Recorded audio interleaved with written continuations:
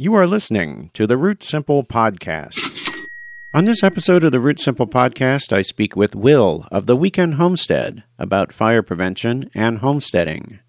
Before we get to that, I want to thank our Patreon subscribers Dan F., Heather E., Lynn G., K., Scott G., Kellyan, Stephanie L., Erica R., Kelton M., Kyle P., Nicholas H., David and Sandy S., Eric of Garden Fork, and supporters Michael W., Dutch Girl, Mary H., Stephen T., and Johan. If you'd like to become a patron and make an ongoing pledge to support our podcast and blog, you can find a link in the show notes and on the right side of our blog at rootsimple.com. And now, my conversation with Will of the Weekend Homestead. So, hey, Will, thanks for being on the Root Simple Podcast. Thanks for having me today. Cool. So maybe we should start with a little bit about who you are. I know that some listeners of this show also listen to the Garden Fork podcast with the other Eric, and you've been a frequent guest on that show, so hopefully people have heard you there. But if they haven't, tell us a little something about yourself, and you're a big YouTuber too, so you should mention your YouTube channel. Yeah, definitely. If you've heard me before, you've probably heard my voice on the Garden Fork podcast. Eric and I talk about a lot of DIY projects because that's kind of one of the areas that we, I don't want to say specialize in, but one of the things that's predominantly on our channel, we're building something or doing something or making something. So we do a lot of that. You can find us on YouTube, Instagram, and Facebook under the Weekend Homestead. A little bit about us. We actually live in the city. My wife and I and our two sons live in Minneapolis, right in the middle of the Midwest. And on the weekends, we kind of go to Wisconsin, and we have a property there that's 160 acres surrounded by 5,000 acres of state forest. It's really peaceful, and it's kind of a yin to the yang. You know, the city life, you get the cars, the traffic, the taxis, all that stuff out there. It's very quiet and peaceful, and we enjoy both sides of it. So we kind of share that with everybody through the different social medias. Yeah, and it's beautiful. People look at your YouTube channel, they can see a lot of videos about you out on that property. It's like a very, very beautiful place to be. And you've got you have a new house there, right? Yep. It's been a project in the works over the last 5 years, but the last piece was last year we had purchased a 1960s ranch-style farm home, which is kind of a standard home in Wisconsin. And it was in a little disrepair, and we started actually one of the largest remodel projects. We made about 20 episodes, I think, of basically what we did each week and what we were focused on and the trials and tribulations of remodeling. And hopefully some people learn from the mistakes that we made and see some of the ideas, and it inspires them that, remodeling is really not that difficult. And, if I can do it with no formal training or history or anything like that, and, surrounding myself with some folks that are, really good at that kind of stuff, we got a lot done, and we did it in a really remote location, which was a lot of fun. And listeners to Garden Fork will also know that you're working on a very impressive outhouse as well. So, yes, actually, it's funny. I posted a couple posts on Facebook about that, and one of the biggest things that people notice about the outhouse is it's very artsy. I mean, we've got shingles on it on the outside, and the inside of it's very nice older barn wood and things like that. But the biggest thing that people comment on is the full glass door on the front of it. It goes from floor to ceiling. I will eventually frost that glass, but when I posted the first pictures, I mean, we had a couple thousand people commenting on it, and everybody was focused on, well, you're going to put some drapes on there, right? Or you're going to frost that, or like something like that. And I just kind of fed the fire a little bit, like, hey, no, I think I'm going to leave it open. It's so nice and it's such a beautiful view, and people had a problem with that, so it was kind of fun. Well, the question is it a bug or a feature, right? Exactly. Well, it's kind of a bug. Because we're in Wisconsin, I say it in jest, but we're in Wisconsin, and unfortunately, I finished this project kind of late October, and winter came up faster than we wanted. Well, I have a chemical etch that I'm actually going to etch the glass and then carve out a little half moon in there, so the whole thing would be frosted except for the moon. But I couldn't do the project because it was really cold. And we got this huge cold snap, and the weather has to be above 50 degrees in order for it to set right. So I ended up passing on doing it. So I kind of put that project on hold. Now, granted, we still have other bathroom facilities on site, but in this part of the property, we kind of have two pieces. We have the on-grid part, which is the house that we remodeled, and then about a half mile back into the property, there's a little cabin, kind of hunting shack type cabin that has an outhouse and a barn and that kind of stuff, was where our apple orchard is. And the outhouse that was there needed repair, so I ended up replacing it with this new one. but we ran out of time with the winter. So now that winter is in full effect, unfortunately, it is what it is. But you can watch the snowfall, right? I will tell you this, that when there's no real neighbors for miles around. So yeah, I'll use the outhouse and, I'll leave the door and look right out there. And it's so peaceful. I mean, there was one day where we had 2 deer that came out into the middle of the field while I was in the outhouse. And I was just like, there you go. How does it? Yeah, exactly. Now, granted, I was working on it at the time. I wasn't actually using it. But, it's kind of nice to have nature come right up to your back door some days. It's a long story, but I used to work for an organization, and we had an outhouse in the Salt Flats of Utah, and the guys that built it actually built in the view, so you could sit there and contemplate this. Nice. So just we're getting into potty talk here, but anyways, moving on. One of the reasons you contacted me is because you also have a background as a firefighter, and you were responding to a kind of silly post I wrote with a clickbaity title called something like "Your open floor plan is a death trap" or something like that. But anyways, you reached out to me, and you have some interesting things to say about fire safety in houses and about the post I wrote. But before we get there, why don't you say a little something about your background as a firefighter? Sure. I am retired now. So I worked as a firefighter for 10 years as an active firefighter and then 5 years in administrative. So in that 15-year time period, I worked as a paid on-call firefighter in the South Metro of the Twin Cities in Scott County. And basically what that means is I'm a regular person, have a regular 9-to-5 job. I sit at a desk and work on Excel sheets all day, but I carry a pager. And if the pager goes off, I can respond to fire calls, show up to the firehouse, get on the truck and go do that. So it is the real deal of being a firefighter. And it's basically the same thing as a full-time department. It's just we don't sleep at the fire station. So we have all the same equipment, all the same training, everything. Just the difference is that we stay at home with our families and are called in when a fire happens or something like that, which is actually really common in the United States. It saves cities immense amount of money regarding, cities and parts of the towns where there's not as many calls. Like if you're in downtown LA, of course, it's going to be a full-time department. But if you're in a smaller community of, let's say, 10,000 people or something like that, they can't necessarily afford the budget to have full-time. So you have paid on call, which is the same thing that I did. And you did a little hazmat work too, right? Yep. The secondary part of my piece was I was a hazmat technician focused in on chemical spills and meth labs, actually. So kind of both sides of it. It was one of those things where you can get into specialties. Some guys got into the specialty of the EMT medical stuff. Other people got involved with stuff with the police tactics and things like that. I ended up specializing in the hazmat area, which is very interesting all of its own. Yeah, and then somewhat ironically, you now make fires. Is that right? So you're still kind of on the side making some fire stuff, right? Yep, exactly. I am. My regular career is, of course, working in an office, but then as a hobby, and it's been a hobby for a long time. I've been doing fireworks since I was a little kid, scaring the neighbor's dog, and doing that kind of stuff. But today, I'm actually a professional pyrotechnician in the state of Minnesota. I do stuff for, like, if you ever go to sporting events or go to a community park and they have a professional show, or even some stuff with TV. I've done stuff with the NFL and NBC and ESPN, different concerts and things like that. Like AC/DC was just recently in town, and bands like that, things like that. So as a side gig, that's my kind of weekend getaway gig that I do for fun. And you did a Garden Fork podcast about that too. I'll link to in the show notes. I think Eric interviewed you extensively about that.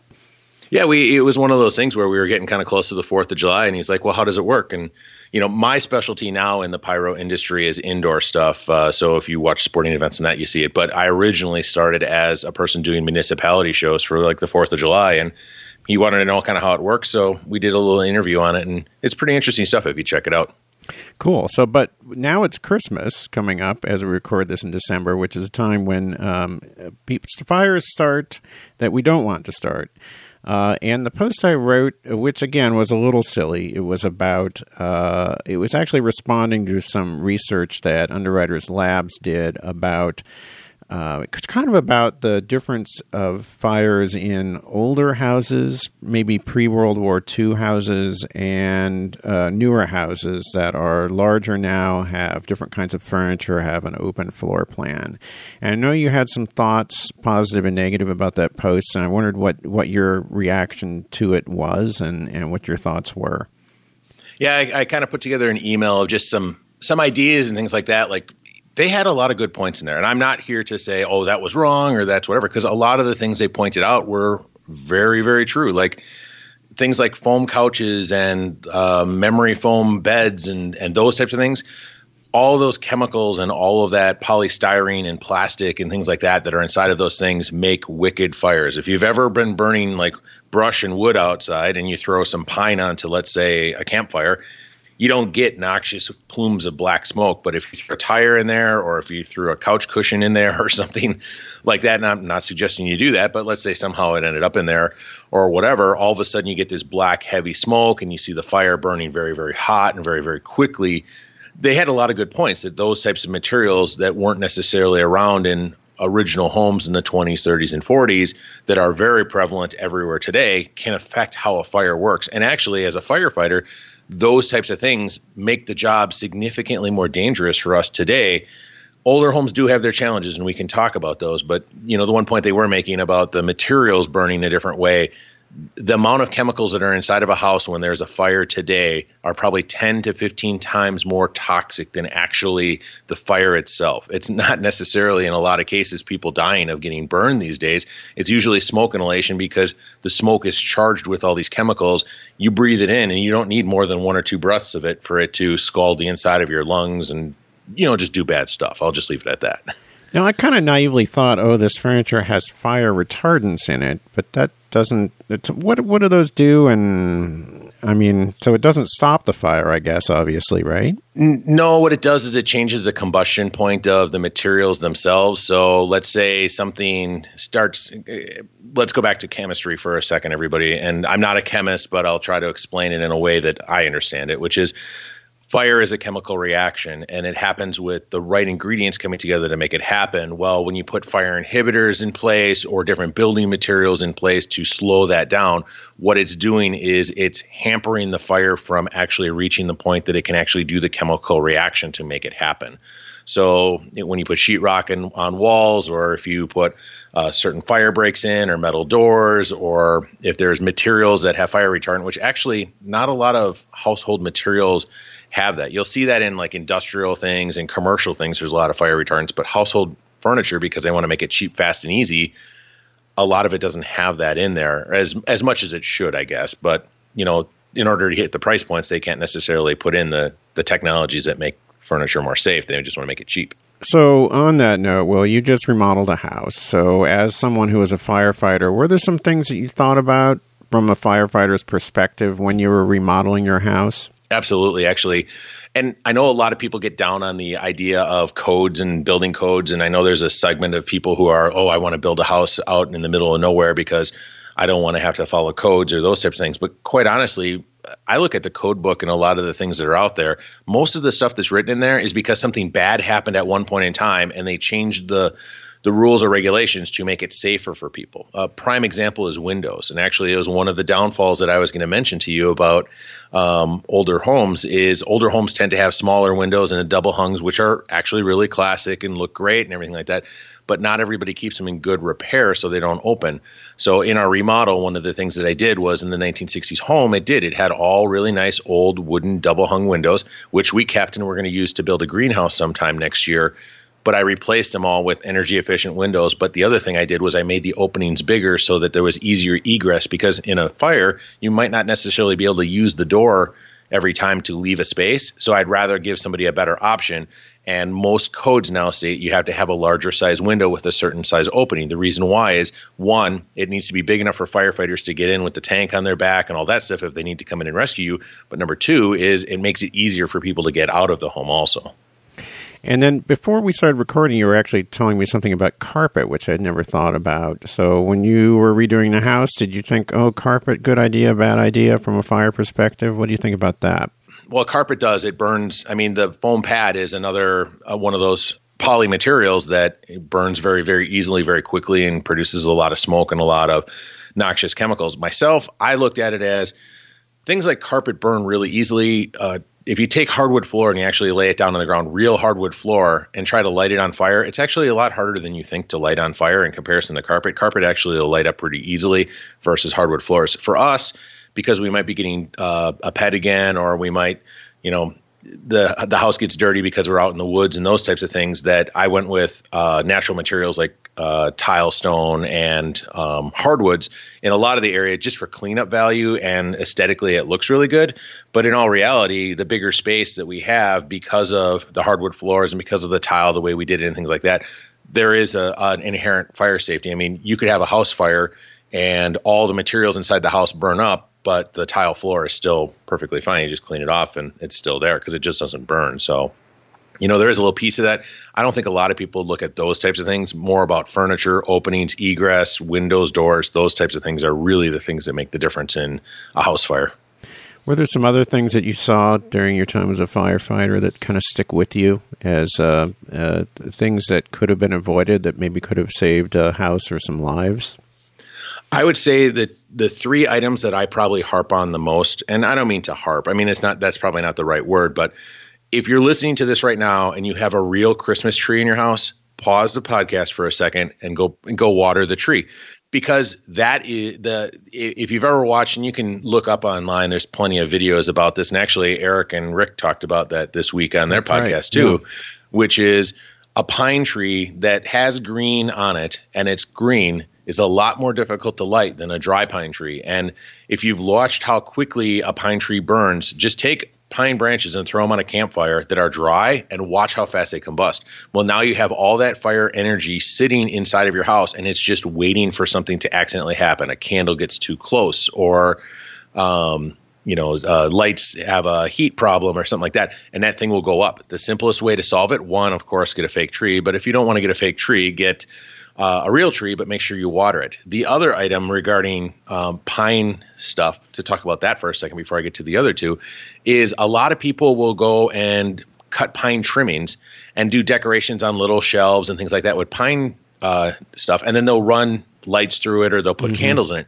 I actually went to a house fire where this woman decorated her basement, and it was very beautiful. We saw the pictures of what it looked like afterwards. We saw it when it was burning, but we saw the pictures of what it looked like before it started burning. And she took the pine branches and weaved them in along the shelf, and she put garland and stuff, but then she put little tea light candles in there inside of glass vases and thought it wasn't an issue. Well, she couldn't water those to keep them moist, to keep them alive, so that then they are less combustible. So now all of a sudden she had all this fire energy built up on that shelf, and one of the candles just got hot enough to the point where that chemical reaction started happening on the fire, and then the pine started on fire, and boom, the whole room went up. It took less than 5 minutes for the room to become fully involved just from the tea light candle there.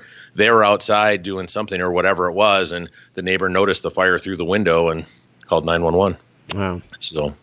So that's item one, is if you have that. Second item, smoke detectors save lives. They know they say that, but I've been to a number of fires where we've had fatalities, and most of the fatalities were because people didn't know that the fire was happening, or it got too out of control before they could get out of the house. Well, smoke detectors are there to kind of shorten that time window. It's very, very simple. It's a simple thing. I mean, you can, even the inexpensive ones these days that are $10 at the home improvement stores, make a huge difference. Put them outside your bedrooms, put them inside your bedrooms, put them in the paths where you're going to go. Put one maybe down in your utility room, because then, something mechanically happens in your house. Having that detector makes all the difference, because it could give you an extra 30 seconds to get out of the house. Well, if you had to get out of your house really quickly, that 30 seconds could mean the difference between making it out and not making it out, or having to be rescued, or, those types of things. And then the last item I talk a lot about are fire extinguishers.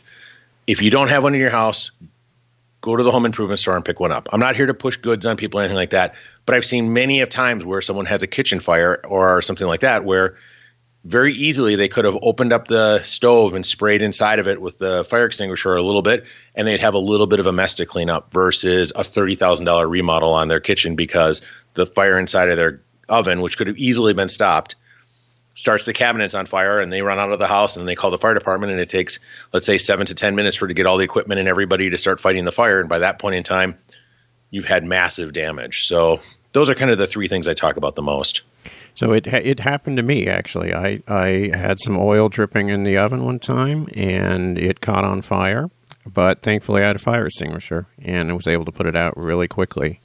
But speaking of fire extinguishers, how do you use a fire extinguisher? Because that was one of the things when I was doing the research for this post, I realized I don't really know how to use a fire extinguisher, and there is a technique to it.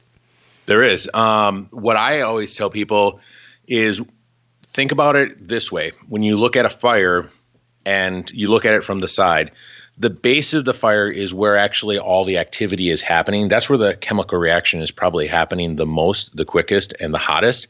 And the flames up at the very, very top where the orange kind of flames are kind of wicking away and those types of things, that's probably one of the cooler areas. Well, when you use a fire extinguisher, what you don't want to do is just pull the pin and spray everything down, thinking that the fire extinguisher, if you spray it on all the stuff around the fire, it's going to make it so that it doesn't burn. The idea of a fire extinguisher is to break the chemical reaction that's happening in the fire in order to stop it. So the ways you can stop a fire, you can cut the oxygen off of it, which takes out one of the main components and puts the fire out. The second one is you can cool the space down, and by cooling it down, it would lower the burning temperature and then stop the fire. Those types of things are ways to do it. So when you're using a fire extinguisher, what I recommend for people to do is open it up and point it at the base of the fire. And don't open it full blast and just blow everything around, because you might blow the materials that are burning off to somewhere else, and it might cause the spread of it versus putting it out. Instead, just squeeze the handle a couple times. And actually, a simple way to do it is point it somewhere else, squeeze it so you can see what it's going to do, because most people don't know what a fire extinguisher is going to do until you actually use it. And you kind of want to know ahead of time. So squeeze a little bit away from where the fire is and then move it to where the fire is and shoot at the base of the fire. And that's where you'll see the best effectiveness to it. And then stop for a second and evaluate and look and say, okay, the fire is getting smaller, spray it a little bit more. Just don't go hog wild on it and then burn up all of your use of your fire extinguisher and then realize, well, you're missing what you're shooting at, or you're not helping the situation, you're making it worse. So kind of you gotta take a quick pause and breath for a second, even though it's an emergency, to evaluate what's going on, and that'll help the situation at least resolve itself, most likely. Yeah, and then another question I had is we have 2 fire extinguishers in the house, one in the garage and one in the kitchen, and they're inexpensive ones from Home Depot, but there's a little gauge on them, and it supposedly says whether they're still good or not, and I'm wondering if I should trust that gauge. They're getting kind of old, they're maybe like 10 years old now. Should I replace those fire extinguishers? Well, if I was working for the fire extinguisher manufacturers and so on, they say replace it every so many years and things like that. I'll be honest with you, as long as the gauge reads within the green area, you should be okay. But one thing you should look at is the fire extinguisher still functional? Give you an example. If you have it in your garage where it's getting hot, wet, cold, all those types of things, do you have a scenario where it's got rust on it, where when you go squeeze the handle, there's something impeding the ability for the fire extinguisher to work? Is it dirty and packed with dirt and dust and whatever, and that's going to stop it from working? Or is it been sitting out on the floor of the garage and it's got oil and grease and whatever on it, and now when you squeeze the handle, it doesn't make a good enough connection to actually discharge it? Or is the nozzle plugged up with garbage? I mean, there's all sorts of things that can make your fire extinguisher fail. If your fire extinguisher is over 10 years old, you may consider getting something newer, because there's a lot of new technology. Just they get better, they get smaller, they get more effective use out of them as time goes along. But at the same point, I think a clean, well-conditioned fire extinguisher that's older is probably just as good as a new one. It's just, quite honestly, you got to look at it and go, okay, this one's not going to work because the whole top of it's rusted now. Well, right. that you don't want to find that out when your stuff is burning. Instead, you'd rather take a look at it today. So, yeah, and then let's back up a second, because we talked a little bit about Christmas fires, but are there some other common? I mean, how do most residential fires get going in the first place, other than the Christmas ones? The biggest one that I saw often were electrical based fires, in the sense of, give you an example, you have, like, we had a real simple one. There was a teenager who had a bedroom, and they had one of those brown extension cords running underneath their bed, which that's fine if you're hooking up a light, but they had an electric heater hooked up to it. So now you have a device that's drawing a lot of electricity pulling through a cord that's not necessarily the best. And then, of course, that's plugged into a power strip that has 18 things plugged into it and so on. Things like that. Overloading electric circuits tends to be a common thing for fires. Candles. By far, candles are probably one of the biggest things that, start residential fires. Because, they put a great ambiance out there and everything like that. But I actually was talking to Rick recently on the Garden Fork podcast about emergency preparedness. And one of the things that the emergency preparedness people always talk about is, have lots of candles in your house. Well, I have a 5-year-old. And if he needs to go to the bathroom, I'm not going to give him a candle to go walk in the bathroom. I'm going to give him a flashlight with a battery because, one, LED batteries and flashlights last forever. But two, he's 5 years old and he's not going to burn himself or start something on fire. So candles is another big one that I've probably been to at least 2 or 3 dozen house fires, and some of them significant that were caused by candles. Last item, and this is one that's a little controversial, and when I say it, you'll understand what I mean by controversial is, but smoking.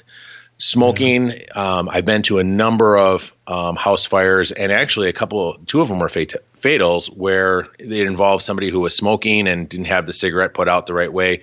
In fact, actually one of them was just sheer bad luck. The gentleman went out on his back deck, smoked a cigarette, which was, fine. I'm not here to judge if you smoke or not. And then he flicked the cigarette. Well, when he flicked it, it hit the railing of the deck and landed on the deck, and the wind blew it back to the house. Well, it was in the springtime. And do you ever look on your house, like if you have trees in the backyard, you get leaves kind of that pile up along the edge of your house on the top of your deck, they're kind of wedged between the back. Mm-hmm. Well, he went inside the house, closed the door, got in the car, and went somewhere for Easter Sunday dinner.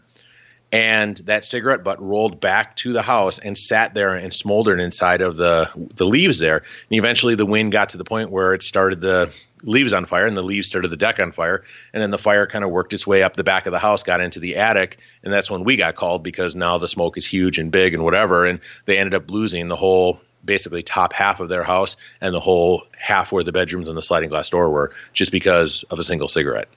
This is a little bit of an off-the-wall question. I hope you mind me asking you this, Will, but I've always wondered with first responders kind of how you deal with it emotionally, because you get to see a lot of really difficult, tragic situations, and how do you kind of separate that from just going home to your family, and how do you deal with that kind of really intense sort of life experience that happens, I imagine, on a fairly regular basis when you're working in the fire service? Yeah, you get exposed to a lot of things. I mean, it's a very, very rewarding career, and it's a very, very sobering career. And, it's one of those scenarios where some days you get to rescue somebody or save something and everything is great. But unfortunately, people don't tend to call the fire department or the police department when they're having a good day. It's usually when something really bad or tragic is happening. And, it depends on the call and the situation, and each individual is different. Some people just bottle it up, or, and that ends up coming back to bite them. A lot of times, like we've had a couple of calls where we've had some pretty significant instances where we've seen some very bad stuff. I've been to some very, very bad car accidents and very fatals, and very serious fatal accidents. And even a couple suicides and things like that. And one of the things that they do is, after the crew is exposed to something like that, they have people that you can go talk to, and services and things like that are really helpful. And the fire department does a really good job of kind of taking care of its own, in the sense of, like, I remember we had one call where a woman got hit by a car, and it was a very serious situation. And it was one of the calls. We were out there for a number of hours, and we got back to the station, and there was somebody there, and we all sat down and kind of talked about what we saw and what we thought about and things like that. Because unfortunately, this job you have to see that stuff. Probably the last call, and I can still remember it to this day, was a fire that I went on. It was 2 days before Christmas. On the last, I was retiring on December 31st, and this call I think was on like December 22nd, and it was an apartment fire for a disabled person, and we were searching the house, and I was on the search crew, myself and someone else, trying to find him for a rescue, while another crew was working on putting out the fire. And I came very close and face to face with an individual. He had passed away and was very badly burned from the fire. And that was the last call that I went on. It wasn't a rescue. It wasn't anything great, unfortunately. And, even to this day, I think about that call and I think about, the folks that I've been with, and sometimes we talk about it and it's something out there, but it's one of those things where all of those things shape who you are as a person, and the camaraderie that you get from the individuals that you have on the fire department becomes something because you're put in these extreme situations and you have to live with what happens after them.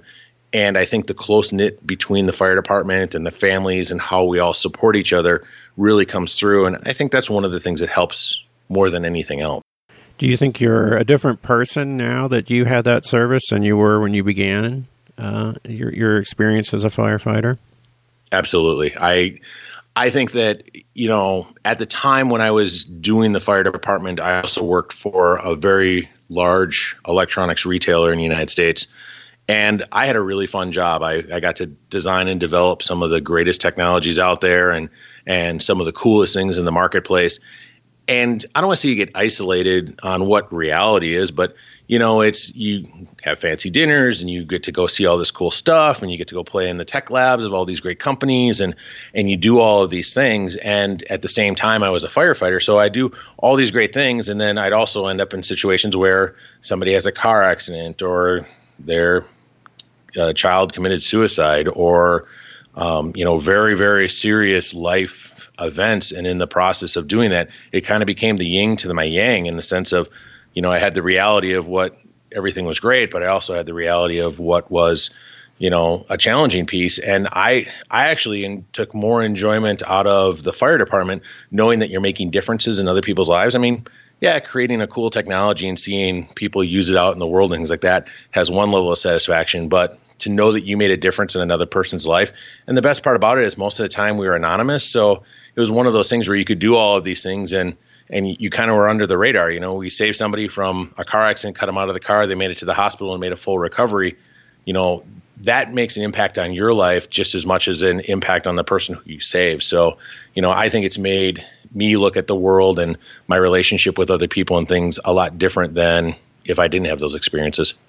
And I bet, since a lot of our lives are very abstract now with the internet and computer technology, and it sounds like you're in electronic stuff too, the other side of it is your experience in the fire service. I wonder if your Weekend Homestead project is also a way for you to kind of get in touch with the real world, in a sense, the physical world. Is that maybe how you see that? I actually describe it as, and I know we talked about this a little bit off the air, but people ask me what I do for a living, and I say I'm in the business of raising boys.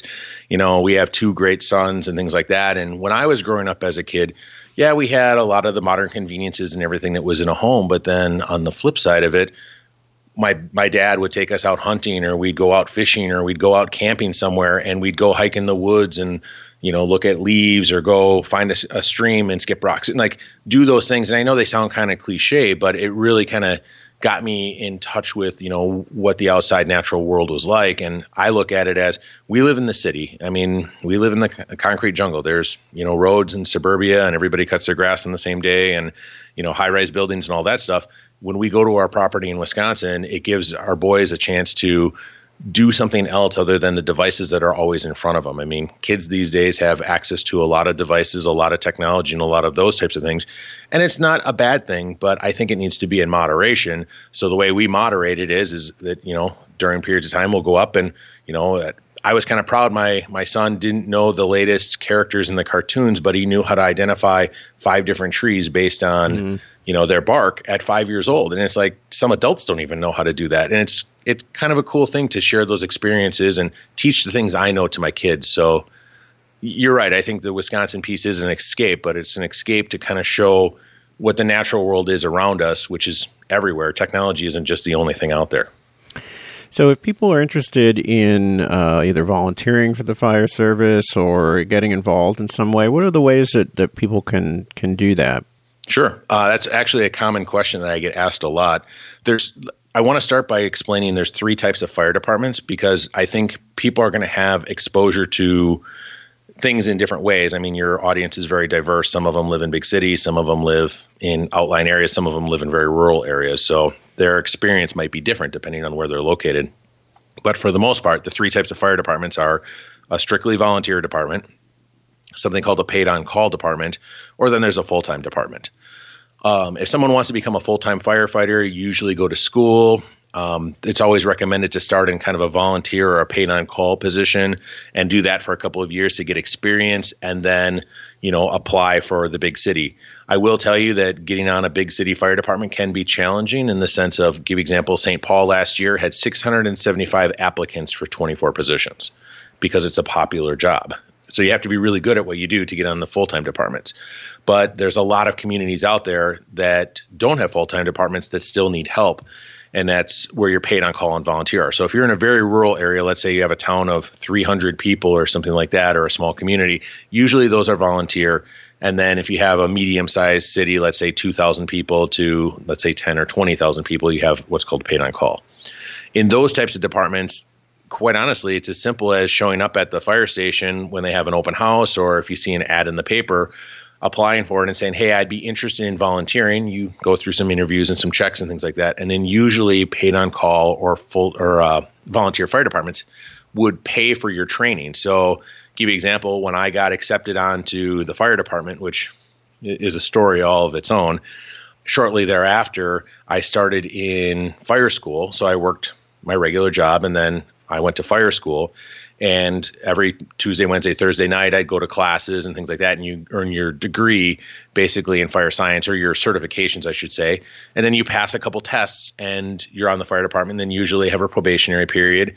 And then you have continued education you need to do. But it all starts with as simple as, stopping by the fire station and asking them when they're going to have an open house and a hiring period.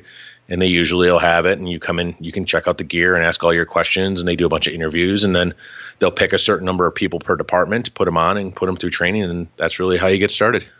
Here we have something called CERT, too, which is sort of for people who don't want to actually go out and fight fires, but help with emergency response. I guess it started when the L.A. County Fire Department took some people to Japan and saw how civilians are ready for earthquakes, which, of course, is a big concern here. And so there's this it's called CERT, and they give you a little bit of training in terms of responding to a natural disaster. So I don't know if you have something like that there. Maybe that's just in places where there's big natural disasters, but I guess it's another way to volunteer. Actually, yeah. I mean, even if you didn't want to get onto a fire department and be a firefighter, there's other ways to support the fire department. There's a lot of fundraisers and things like that for them to buy equipment or do those things, because unfortunately fire departments aren't as well funded in rural areas as they are in metro areas. So, it's one of those things where those types of things help. But then on the other side is if you want to donate time, things like the Lions Club or the American Legion or even the Red Cross, you can volunteer to those types of groups, and they also help the fire departments. Because I'll give you an example. We had a industrial fire that went on for 3 days. Well, my pager went off and I left work and I got on my gear and we went to the industrial fire. Well, we were there for 3 days and rotating people through, and the Red Cross and the American Legion had set it up where they brought in lunch for us and had rest stations where we could sit down and, rest and relax while this whole situation was going on. Or we've had one where we had some flooding by the river and things like that. And those volunteers helped people carry some of their goods out of their homes to get them, to higher ground and things like that. So you don't necessarily have to fight the fire to be part of community service. And that's the most important thing is, just talk to some people and get involved. And you'd be surprised. You meet a lot of great people out of it. And it feels good when you're helping other people. I won't lie. I mean, there's a level of satisfaction when you're helping somebody else in a time of need that, it's really hard to come by unless you go do it. Moving on, I wanted to conclude with maybe a scoop on what you're working on video-wise. Any interesting projects around the homestead that we might see in YouTube soon? Yeah, actually, so right now I'm working on a solar project. Our property, just to explain again, part of it is on the grid and it's the farm home. But then back in the woods, there's the barn and our apple orchard and our mini cabin. And one of the things that we don't have there is electricity, because it's very expensive to run electrical through the woods. So for us, I need to figure out a way to power lights and things like that. Currently, we're using generators, but you also don't want to go to the serene natural environment of the middle of the state forest and listen to a generator drone the whole time. So one of my objectives, hopefully for next year, is to put something in place where I can take the generators out of the equation and still have lights in some of the buildings, or have lights for the orchard if we're working and things like that. And so one of the things I'm working on right now is doing research and kind of teaching myself about how solar works to figure out, could I put in an array or something like that on the property that would meet the needs of what we're looking for, which is, let's get the generator out of the equation and have the ability to have reasonable light. So that is something I am working on right now. The other one is cooking videos. The missus has been very popular at doing some cooking stuff, and we got an Instapot, so you're going to see us doing some Instapot stuff here soon. So what's been cooking in the Instapot around the house? We did New England clam chowder last weekend, which was actually pretty spectacular. And this is an odd one, but you can make hard-boiled eggs inside of an Instapot like in a ridiculous amount of time. Now, granted, I mean, you need to boil water and you put eggs in there, and it doesn't take that much time. But for the Instapot, it was literally put the eggs in, put the water in, press two buttons, the machine went dee-dee-dee-dee, and did its thing, and then all of a sudden, boom, you had hard-boiled eggs. It was like amazing, how quickly it happened. So we're going to do some of that type of stuff too. Cool. And you mentioned the apple orchard in passing. I take it there's something. Did you plant that orchard, and what kind of trees did you plant? Yeah, actually, that was our big project 2 years ago. So every year I have a big project. 2 years ago, it was the apple orchard. Last year, it was the cabin remodel. This next year is going to be what I call infrastructure, or, the infrastructure stuff. But for the apple orchard, it was an area where we had the gentleman who had the property before us had just a big grass area. It was probably 300 feet wide by 400 feet long. And it was one of those things where I was getting really tired of mowing it and wanted to come up with something productive I could do with the space. So we did some research over the winter, which is usually the time we do the research.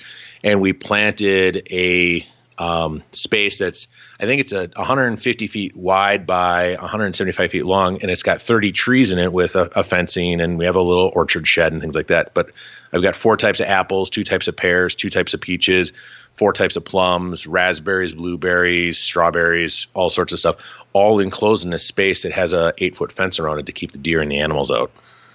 Very cool. Anything? It was the skybox too. I was watching that video earlier. Yeah, that's a project.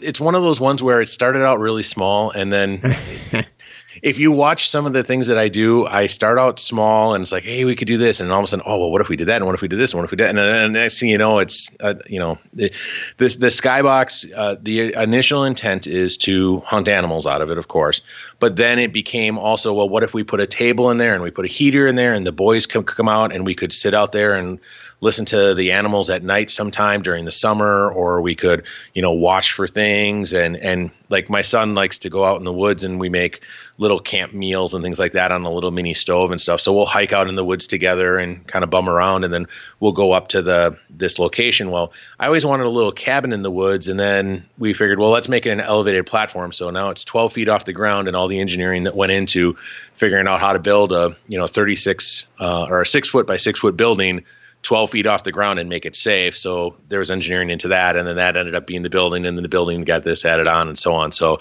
it's been deemed the skybox because now that 4 people could easily sit inside of it, play cards, and watch the animals outside. And it was originally supposed to be just a shack to keep me warm during hunting. So now it's a hangout spot. Anything else? Anything else you want to mention before we? Well, actually, we should mention again your Facebook and Instagram and YouTube channels. So yep, it's actually really easy to find us. We're the Weekend Homestead. Just look up the Weekend Homestead on Instagram or on Facebook, and then on YouTube, if you type it in, it'll come up. One thing we do on YouTube is, if you do subscribe to us, we try to do weekly live shows where we do Q&A for people. People can ask us questions. We can talk about things. We give updates on the property, what's going on with the family, very family-oriented stuff. I mean, that's probably the biggest thing. Is this started out as a fun thing for me to do with my son and my wife and things like that, and it's just kind of grown a life of its own. And now I've been introduced to folks like yourself and Eric and a number of other creators out there that are all great people, and it's been just really rewarding. But people can find us at the Weekend Homestead if you wanted to look up some of the stuff we've been doing. Cool. Well, thank you so much. Of course. Thank you for having me. That was Will of The Weekend Homestead. You can find him in YouTube, and make sure to subscribe to his channel. You can also find him on Instagram at The Weekend Homestead and on Facebook at Weekend Homestead. To leave a question for the Root Simple podcast, call us at area code 213-537-2591 or send us an email at rootsimple@gmail.com. We are Root Simple on Twitter. You can have our podcasts automatically downloaded for free by subscribing in the iTunes Store or on Stitcher. And if you like what you hear, please share this podcast in social media. You can support the Root Simple podcast through our Patreon campaign or through a one-time PayPal donation. You can find those links on the right side of our blog, which is rootsimple.com. You can also purchase one of our books through the Amazon links on our website. Our closing music is by Dr. Frankenstein. Thank you for listening.